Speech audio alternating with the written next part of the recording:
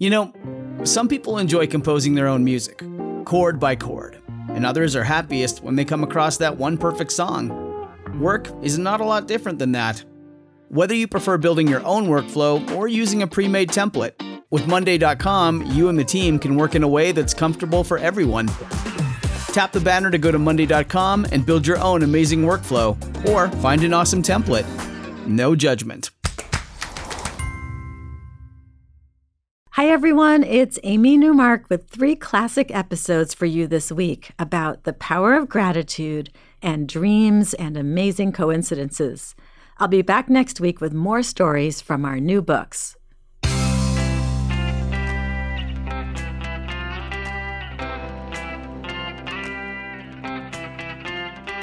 Changing your life one story at a time. This is the Chicken Soup for the Soul podcast with Editor-in-Chief Amy Newmark. Hey, it's Amy Newmark with some instant inspiration from Chicken Soup for the Soul. So, listen, have you ever been annoyed with someone and then you found out later that you didn't have all the facts and you would have been okay if you had known what was actually going on? It's a terrible feeling, especially if you said something to that person about how annoyed you were. And even if you didn't say anything, it's still a real waste of your emotional energy to be upset about something that you wouldn't have been upset about if you had just known the facts. So today I'm revisiting a book we put out a year ago called Chicken Soup for the Soul, The Power of Gratitude. And I'm going to talk about a couple of stories from that book that remind us to get the facts first.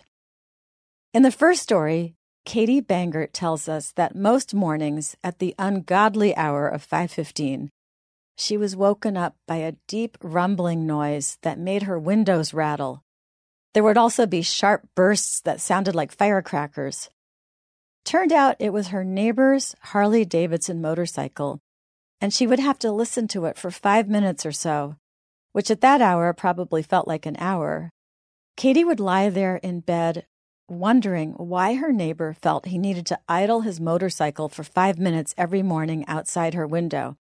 She imagined him starting up his motorcycle and then going inside to make a cup of coffee in a travel mug before he came back out to ride that noisy thing away. She had never actually met the neighbors, the man or his wife. She had seen them out the window, but never talked to them, even though they had been neighbors for years. Instead, for years, Katie silently fumed in her bed while that noise went on next door every morning. Then, one morning, the rumbling magically disappeared, and it was quiet all that week. Katie got to sleep later than she had in years. But then she got an email from another neighbor with some sad news. Her motorcycle idling neighbor had actually died. Apparently, he had been sick for years. And the email said he was the kindest man her neighbor knew, and that he had bravely lived life to the fullest, to the best of his ability while he was dying from cancer. She went on to say to Katie, "I know you might have been wondering why you haven't heard his beloved Harley in a few days." And all of a sudden, Katie put those motorcycle noises into perspective. Her neighbor had loved his motorcycle, and he got joy from it, joy that probably helped him persevere as he got sicker. And he had been fighting a battle that she knew nothing about because she had never bothered to meet him.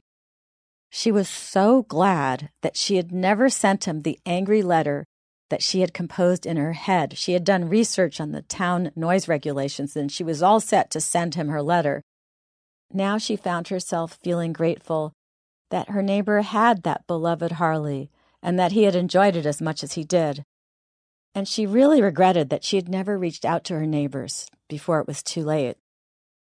It's interesting. I have neighbors who often violate our neighborhood rules as to where they should have their guests park, and they often end up parking in such a way that it's hard to get past them on the road.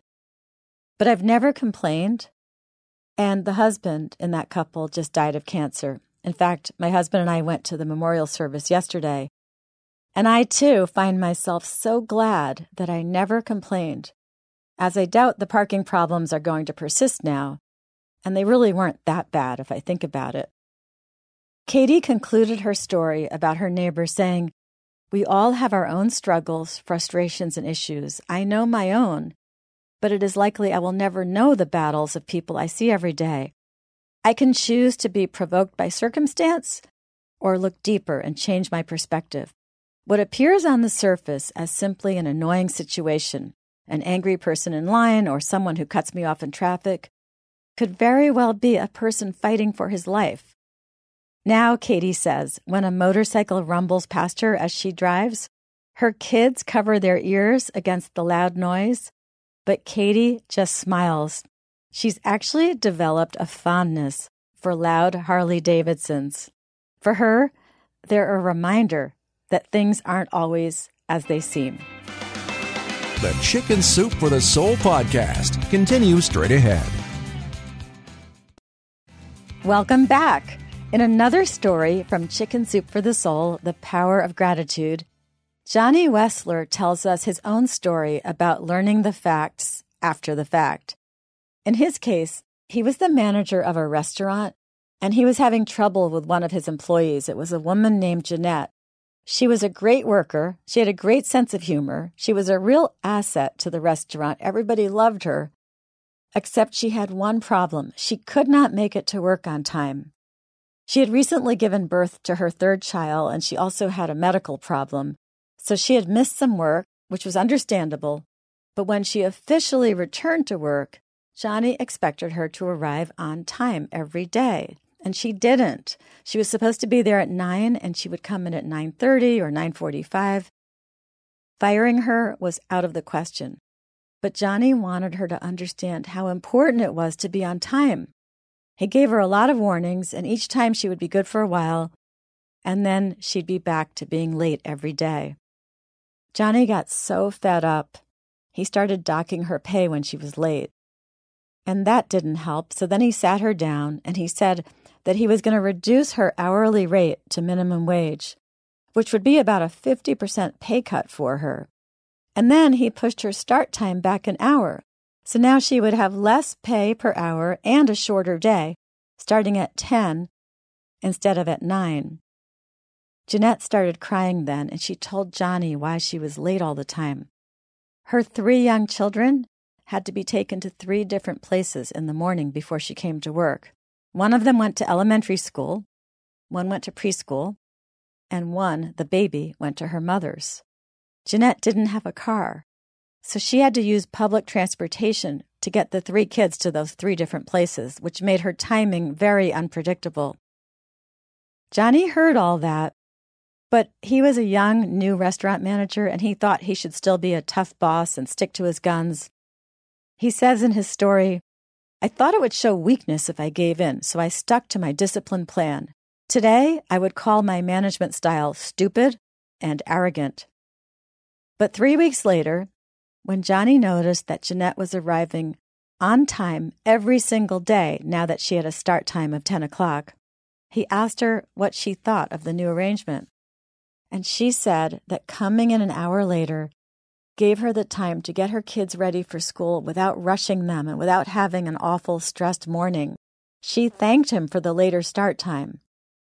And then Johnny realized something, that money and jobs are important, but not more important than family. Jeanette was only working that job to make money to care for her family. That day, Johnny had an epiphany. He retroactively paid Jeanette all the money that she would have made if he hadn't reduced her to minimum wage. And not long after that, he gave her a raise and a promotion. The next year, when Lent came around, Johnny gave up driving for 6 weeks. He used public transportation to get to work and to every other place he needed to go, just so he could see what Jeanette had to deal with. It was a wonderful lesson that he passed on to us in his story, one about making sure that you know what someone is going through before you get all righteous and indignant.